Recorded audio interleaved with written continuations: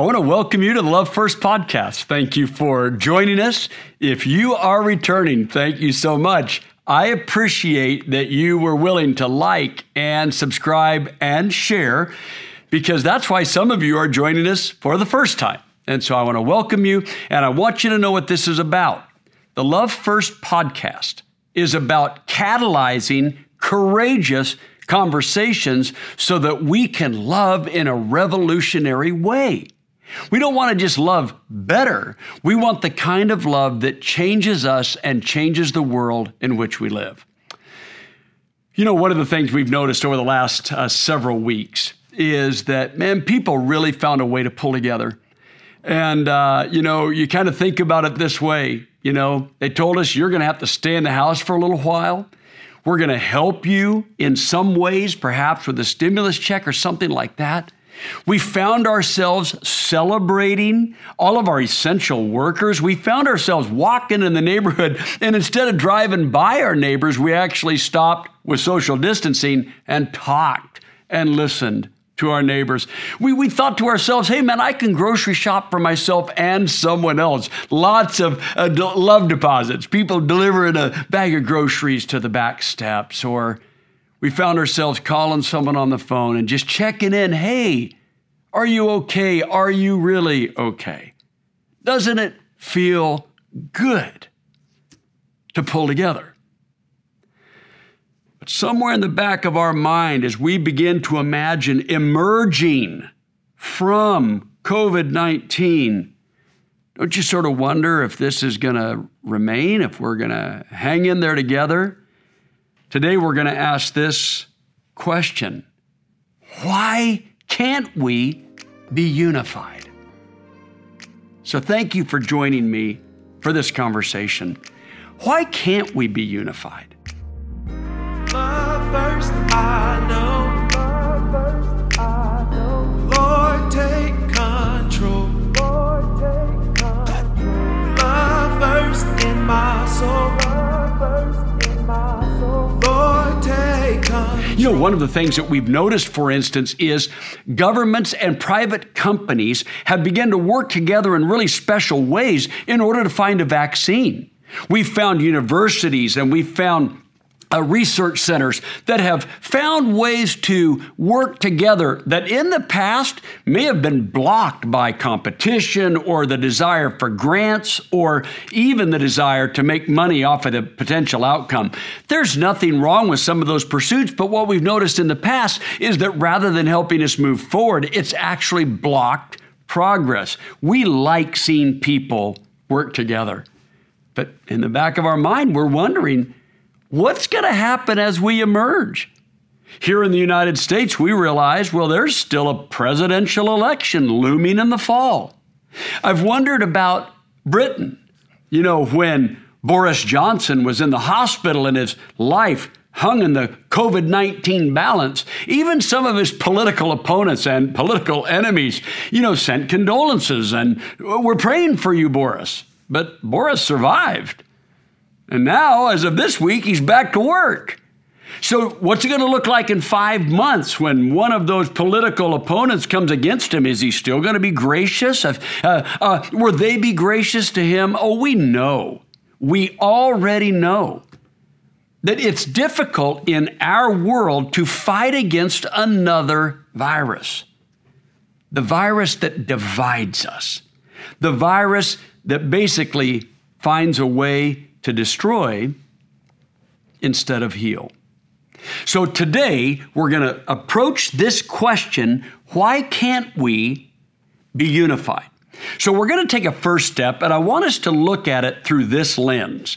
Quite often when we are wondering what happened, when we're assessing something negative that has happened, we find ourselves looking for someone to blame. Right? So some people have said, okay, well, it's some place in China. It's got to be their fault. And someone else says, no, it's our political leaders and the way they approached it, and it is their fault. Then we say, no, it's the governors, it's their fault. No, it's the federal government, it's their fault. And on and on and on, we're looking for someone to blame. Now, there is a big difference between blame and accountability. There's nothing wrong with holding people accountable for their actions that have caused damage and harm to others. But holding someone accountable requires discipline. It requires legitimate assessment of a situation rather than a knee-jerk reaction to just cast off the blame on someone else. We wonder, how did this COVID-19 get out of control in this way? And it will take years to sort that out. But I wonder if we would sort it out better together. I wonder if rather than blaming, we could begin to assess where we let each other down, where we failed to respond, take responsibility, and find a way to move forward. Now, that sounds like a pipe dream. That sounds nearly impossible, which brings us back to our question. Why can't we be unified? Someone might say, well, I'm just afraid. I'm afraid of the outcome. I'm afraid of what will happen if we assess, fault to this person, blame to this person, accountability to this person. Well, sure, we've seen that all go badly, but we've also seen that that can be essential to solving the problem of division, deadly division in history. So I want to explore this because we have some historical precedent. We have horrific situations that have happened in history. I mean, just in the last 100+ years. We've been examining in great detail the pandemic that accompanied World War I, the pandemic of 1918-1919. We are also aware of World War II and specifically the Holocaust. When we begin to ask, how do you hold people accountable? The Holocaust is often a place where we go for clues and research.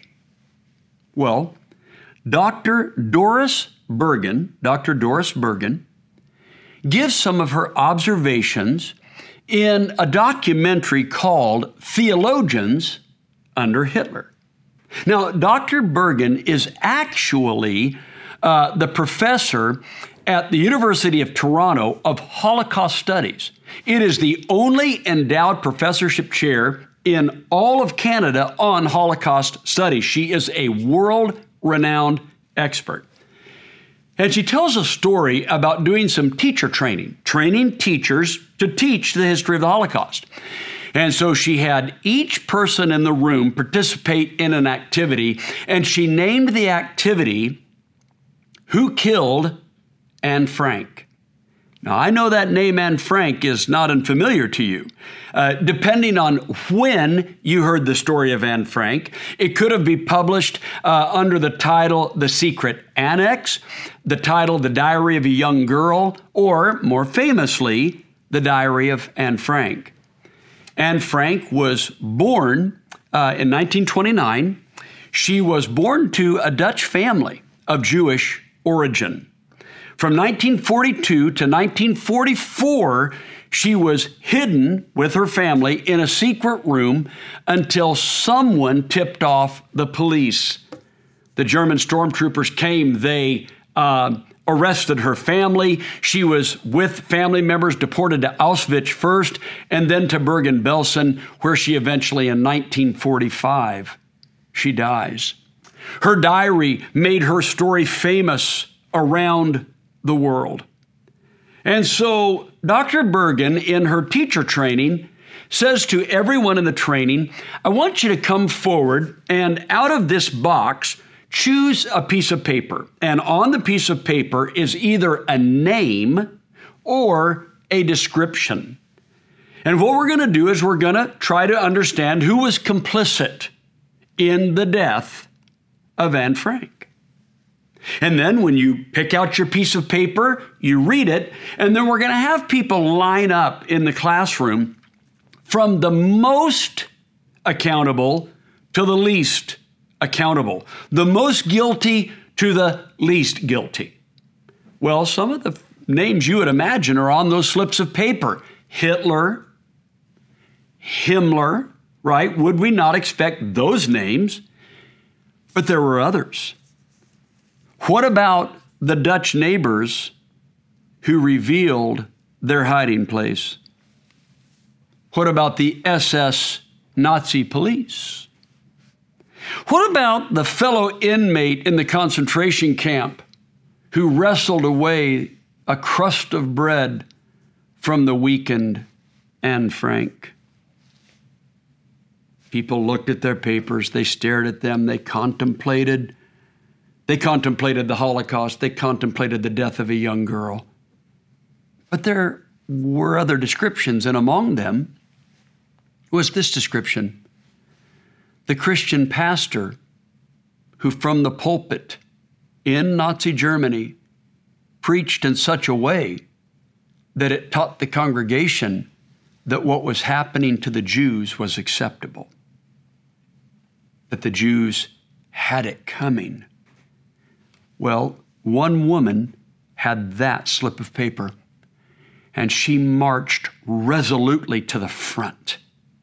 And she would not yield that position to anyone, including the other participant who had Himmler's name. No, she would not yield the position. She held that pastor to the highest accountability, because surely someone that knows Christ would understand that they needed to make sure that whatever they did not support that kind of destructive speech, that kind of rhetoric that pushed and categorized a group of people out of the citizenship, out of humanity, and turned them into objects of destruction.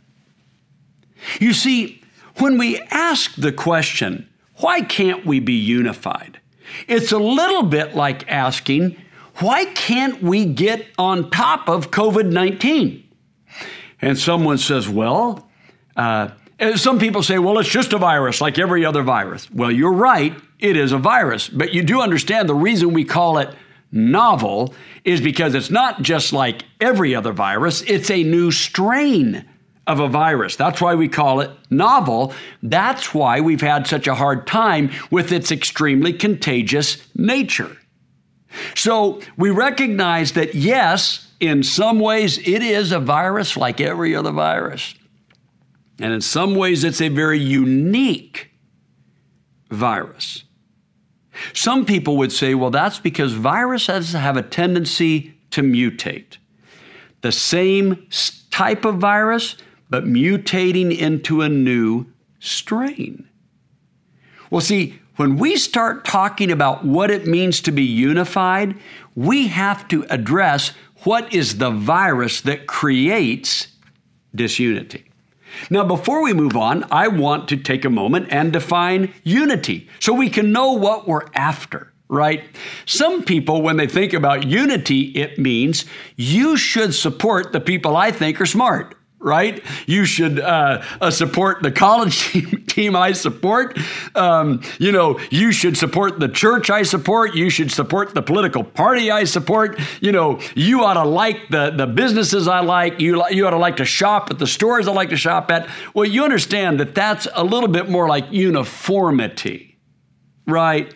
What that basically says is one person is going to basically be the influencer and do all the thinking, and all the rest of you are just going to submit to their thinking. That's called assimilation. That says you got to go along to get along. If you have your own thought, don't say it. If you have your own feelings, don't reveal them. But you understand that unity is actually an expression of the coming together of differences, not sameness.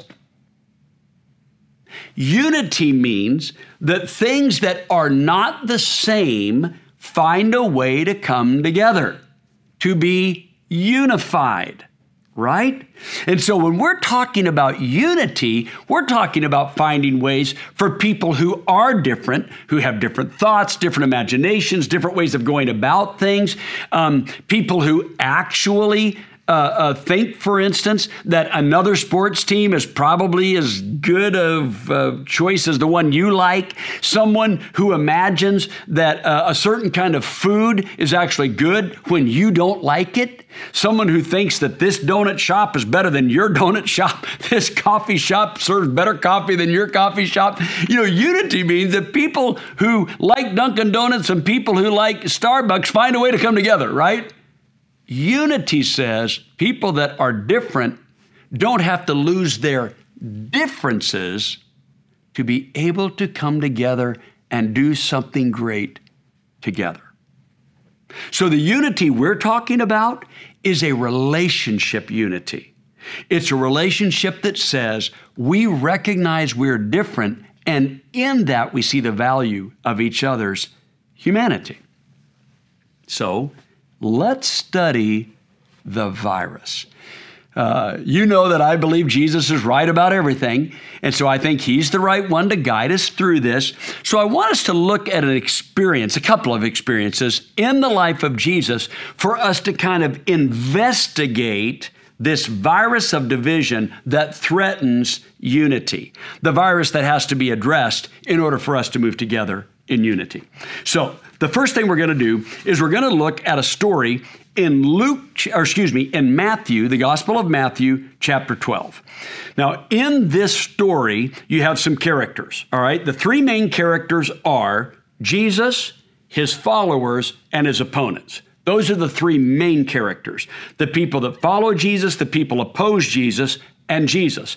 But then there's a fourth character in the story, which is common in the stories of Jesus, and that's someone in need. Right? And Jesus meets the people in need, and we see how His followers respond to those experiences, and we see how His opponents respond to those experiences. So in Matthew chapter 12, verses 1 through 14, and this story is actually in Matthew, Mark, and Luke, Jesus is going along with His companions, and it says in verse 9 that He goes into their synagogue, right? This would be like their Jewish church. And they go into Jewish church together, go into the synagogue together, and they find a man there where one of his hands is healthy and one of his hands is not healthy. The way that our English translations say it is his hand was shriveled up, okay? Right? Unusable. You can imagine that in any time in history that would be difficult, but in a progressive agrarian society, that could make someone a beggar, okay? So this man has a shriveled hand. Now, I want you to notice what it says next. Looking for a reason to accuse Jesus, they asked Him, is it lawful to heal on the Sabbath? So His opponents, which this happens all the time, instead of looking at a situation and thinking, oh man, let's see if Jesus can help this guy. Wouldn't it be wonderful if one of our fellow citizens could get help? Well, why do you think he has a shriveled hand? Who cares? Jesus is here. Maybe he can be healed today. Our number one concern is for our fellow human, to see how our fellow human can do better. We're rooting for you, man. Nope. As far as they're concerned, he's just an object. They don't care about what happens to him. All they actually care about is what happens to them. If Jesus succeeds in healing this guy, they've got to figure out a way to make it still a bad outcome. Jesus heals the guy, well, yeah, but he did it on the Sabbath, so that makes it bad. The guy with the shriveled hand might be like, you do not see that this is good? I'm doing better. Who cares? What we care about is that we've got to figure out a way that every good thing Jesus does looks bad. Now, there's a clue in this section, and I want you to see the clue. This is in verse 10. Looking for a reason to accuse him. You see, they were actually looking for things that they could turn to the negative. When they observed Jesus, no matter what he did, they looked at it in such a way that they could spin the story for a negative outcome. Somehow, the perfect Son of God is a bad human. Somehow, the goodness Jesus does in the synagogue was somehow bad religion. the way that Jesus reaches out to people, whether they are in the center of society and wealthy and have all kinds of power, or they are on the margins of society and literally have nothing but the dust around their bodies and the sores that the dogs come and lick. You do realize these are biblical stories, and Jesus is in the middle of all of them. So the characters in the story, Jesus, his followers, his opponents, and the person in need. Jesus focuses on the person in need. Oh, he addresses his opponents. He teaches his disciples. But Jesus always humanizes the person that's in front of him. Oh, why are they wanting to accuse him? Let's move on. I want you to look with me at John chapter 8. We're going to look at another story. Now, this is a very familiar story. In John chapter 8, this is the story of this woman who is caught in the act of adultery. Now, I'm going to actually read John chapter 8. I'm going to begin in verse 2. I'm going to close out in verse 11, but I'm actually going to leave out a verse the first time I read it, and you see if you notice it. Ready? At dawn, Jesus appeared again in the temple courts. All the people were gathered around him, so he sat down and he began to teach them. The teachers of the law and the Pharisees brought in a woman caught in the act of adultery. They made her stand before the group, and then they said to Jesus, Jesus, this woman was caught in the act of adultery. In the law, Moses commanded us to stone such women. Now, what do you say?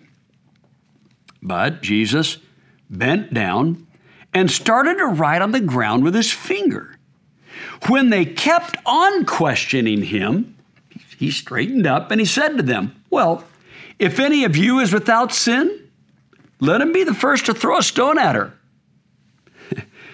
Again, he stooped down and he wrote on the ground. Well, at this, those who heard began to, walk away one at a time, the older ones first, until only Jesus was left with the woman still standing there. Jesus straightened up and he asked her, woman, where are they? Has no one condemned you? No one, she said. Neither do I condemn you, Jesus said. Go now and leave your life of sin. That's one of the most hope-filled stories in all of Scripture. We can see ourselves in this story in a myriad of ways. Sometimes we've been the accusers with the stones. Sometimes we've been the woman caught in some sin. We can see ourselves in the story, right? But did you notice the verse I left out? Did you notice I didn't read verse 6? Yes, because see, the story can be read without verse 6. So let's go back to verse 6, because it's in verse 6 that we get a clue as to what's happening. They were using this question as a trap in order to have a basis for accusing him. Now, I want you to notice that. Did you notice we read the story, and you can read it without that verse, but the writer of John says, whoa, let me give you a little insight what's happening here. Just like the story in Matthew 12, they don't care about this lady. They have no concern about the lady. They don't care if it turns out well for her or if she dies. They could care less. What they care about is somehow making Jesus look bad. And the Bible says they just used the woman and their question as a way to get at Jesus, as a trap, to have a basis for accusing him. Now, you may have noticed, and you might be ahead of me already, you may have noticed that the word accuse is used in both stories. That they wanted to accuse him in Matthew 12. They wanted to accuse him in John 8. I want to tell you how this story has changed my life and my understanding of unity. I was actually studying for a sermon, John chapter 8. I was on an airplane flying home from Detroit, Michigan to Atlanta. On the airplane, I had my study materials laid out on my little tray, and I was translating John 8 from Greek to English. I was doing that so I could hopefully better understand what I was reading. I got to verse 6, and I was just studying along, and I was going word by word, and I was writing the words out from Greek into English, and I came across the word for accuse. And the word for accuse is fascinating. It's a word from a root in Greek that would be pronounced kategoreo, a noun form kategoros, or another noun form categoria. And something immediately triggered in my mind. Kategoreo, categoros, categoria. Category. Category? Is this where category comes from? Well, at that time, planes did not have Wi-Fi. I didn't have a way to look that up. So when I got on, we landed, I got out of my car and I got on the phone with one of my fellow ministers at our church. And I said, I need your help. He said, where are you? I said, I just left the airport. I'm on my way to the office. He said, what do you need? I said, I need you to look up a word in English. I need you to look up the etymology, the historical development of the word category. He said, it can't wait till you get to the office. I said, oh, come on, man, please help me, please help me. He's like, all right. So he begins to look it up, and I can hear the pages fluttering around. And he said, category. Okay, it comes from a Latin term, and it turns out it comes from the Greek category. I was like, I knew it. Our English word category traces its roots to the same word used in Matthew 12 and John 8. It traces its roots to the word for accuse. You see, the way they used the word was that if they could lock Jesus in to a particular categorization, a categorizing of him, that could lead to dehumanizing him. You see, it's that exact same word that is in the story of his arrest and his trial that led to his crucifixion. You see, if we pick up the story in Matthew chapter 27, Jesus is before the governor, and he was being accused by the chief priests and the elders. That's our word for category.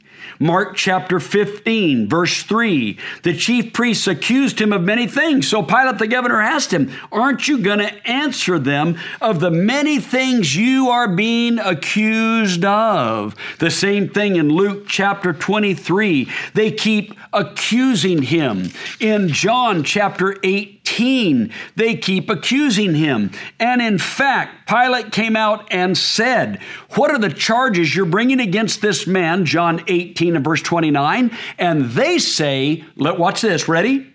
If he wasn't a criminal, we wouldn't have brought him. What's the category? Criminal. Now we can treat him any way you want.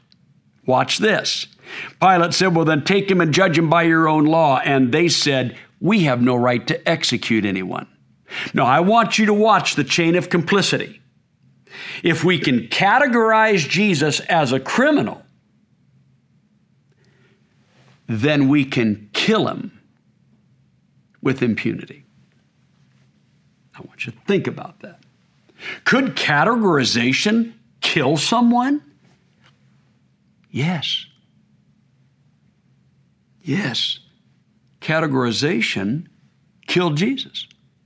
Because you see, Jesus was innocent. He had not committed a crime. Jesus had never committed a sin. In fact, Jesus himself says, if someone's got something on me, bring it forward. But they already knew they didn't. What were they going to say? Here we go. Ready? we're going to execute Jesus because he healed a man with a withered hand. Somebody's going to be like, you're killing a guy for that? We're going to execute Jesus because he is really kind to sinful people and he helps us see the error of our ways. And, and when we were going to kill this lady caught in adultery and he made us think about our own sin and we all kind of realized that, we're guilty too. So we walked away, but we want to kill him for that. People are like, what? Well, you see, of course, people aren't going to accept that kind of accountability, that kind of assessment, because then you'd have to admit, well, there's no reason to kill him and we can't justify killing him.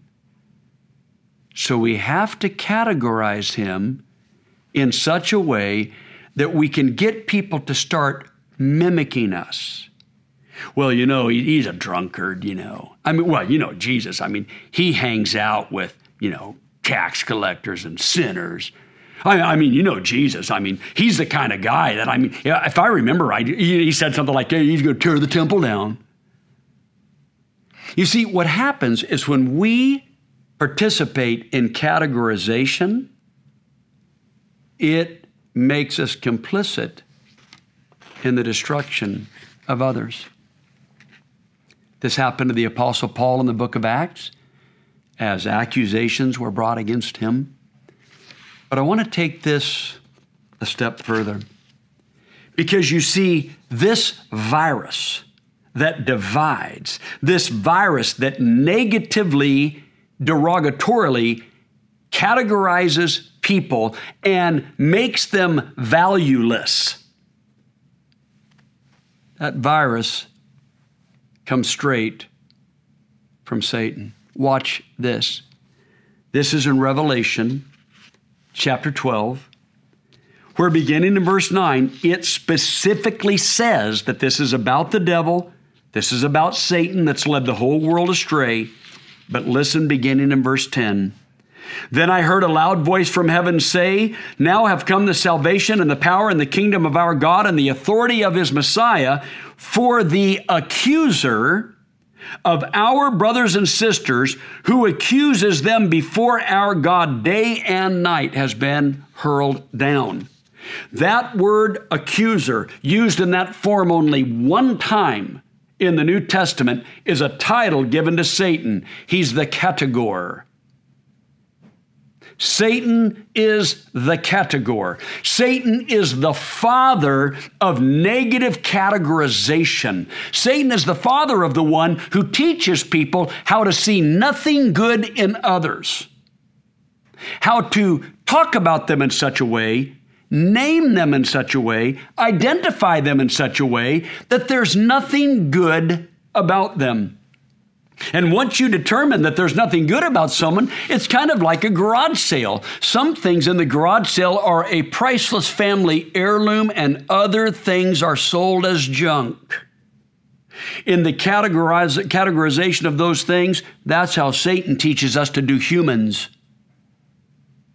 That some we idolize and hold them in the highest value, and others we throw to the scrap heap of humanity. How does that happen? Well, categorization depends in part on naming someone. And we use these names, these descriptive terms, to exonerate some people while we vilify other people.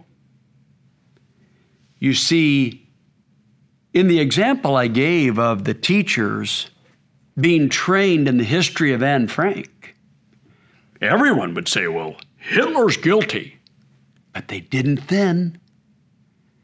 And some of those who held Hitler to the highest regard were preachers in the church in Germany, who in the same sermon that they elevated the Fuhrer was the same sermon that they threw the Jews to the scrap heap. You see, if we're going to be unified, we've got to understand the power of categoria, the categorization of humans. Now, this is the part of the podcast where I'm going to ask you to think a little bit. When someone calls someone a libtard, don't tell me you haven't heard that. Do you understand what they're doing? You say, oh, we're just joking. I mean, that's harmless. Well, back in the late 90s and the early 2000s, when that word was coined and came into usage, it was a combination of the word liberal and the word retard. Now, how does it sound? Now, how does it sound? Especially for those of you who might have a family member who has had some mental or learning challenges. Those of you that are in the profession of helping students with learning challenges, have we not yet learned? Have we not spiritually matured to where we understand how wrong it is to refer to people as a retard? Have we not tried to get that out of our vocabulary? Have we not tried to learn how to be a people that could at least be loving enough and decent enough to not pile hurt on top of people that are already struggling? Yes. Well, then, what is the validation of then taking that term and putting it together with liberal, calling a libtard, which you know exactly how we're trying to designate someone? And if you think I'm going to let you off the hook, those of you that call people Trump-tards, I'm not letting you off the hook either. It's the same thing. It all comes out of the same well. And it's not the well of godliness. It's not the well of Christianity. It comes from the category. Satan is depending on us to behave this way. But you see, we're drawn to calling people names. We're drawn to it. It feels simple. It feels powerful. It seems to separate the world into the people that are good and the people that are bad, the people that are smart and the people that are stupid, the people that know what's good for the country and the people that don't. It seems to make it clear for how to vote and how to care and who to listen to and what blog to listen to and what newscast to watch. It feels like the world is all simple again, and Satan says, yes, keep it going. That's it. The more disunity, the better, because that leads to destructive categorization. And if we could just repeat the Holocaust a few more times, we'll have it. That is how Satan thinks, and he is depending on negative categorization to continue his dirty work. You say, oh, Don, you're overstating the case. I mean, that's ridiculous. You know, we learned the lessons of the Holocaust, did we? So talk to me about Rwanda. Talk to me, explain it. About how categorization in 91 days led to the brutal murders of nearly 1 million people starting Easter weekend, 1994. Well, you know, Don, not all the religious people were bad. What's our problem here? Why are we all nervous about this? We're not blaming. We're learning how to be accountable. We're not blaming. We're learning how to be accountable. We're learning that when we categorize people negatively, we are doing Satan's evil work. Surely we can do better than that. When we think about emerging from COVID-19, don't we want to see this resilience of the human spirit, the love of neighbor, for the movement forward of people caring about one another? Don't we want that to continue? Isn't that something of value from the past that we want to see emerge into the future? And that we don't want to see a presidential election spoil something as beautiful as that. We don't want to see politics around the world and all of the scramble for resources resume to where we find ourselves, as the Apostle Paul says to the Galatian church, biting and devouring one another. So Jesus says, I'm actually not going to participate in this. You can accuse all you want. You can categorize me all you want. But at the end of the day, what you're going to find is that I am for all of you, even the ones who right now see me as worth nothing but death. In the years that followed the Rwandan genocide, there's been a series of photographers and journalists at the invitation of the Rwandan government that have continued to document the progress at the 5-year point, the 10-year point, the 20-year point of a nation that's trying to realize we don't ever want that to happen again. We're not assessing blame, we're taking accountability. One of the most important steps in Germany's emergence from the horrors of the Holocaust was to take accountability for what they had done. You breathe a sigh of relief and you say, boy, I'll tell you what, those people on the other side of the ocean, they really messed up. Man, those Europeans, those people in Africa, boy, they really messed up. Really, really. So we're not going to take accountability for our history of racism in this nation. We're not going to take accountability for our complicity in slavery and Jim Crow and the systematic destruction of people's right to life, right to live, and the categorizing of people as not being equal. We're not going to own that history of our own. We're not going to name it and call out our own accountability. You see, we're not casting blame, but we're learning that a unity that includes us all requires an accountability that addresses what leads to the disunity. So what I want us to close with today is to think about it this way. On the surface, you've got the Hitlers and the Himmlers. Below the surface, you've got other people that are as complicit as Hitler and Himmler. For us to address our accountability, rather than scapegoating the people that are the easiest to see, the most public figures, let's just step into our own journey and begin to ask ourselves, how do I categorize people negatively? How do I use names and derogatory statements to put some people in the scrap heap?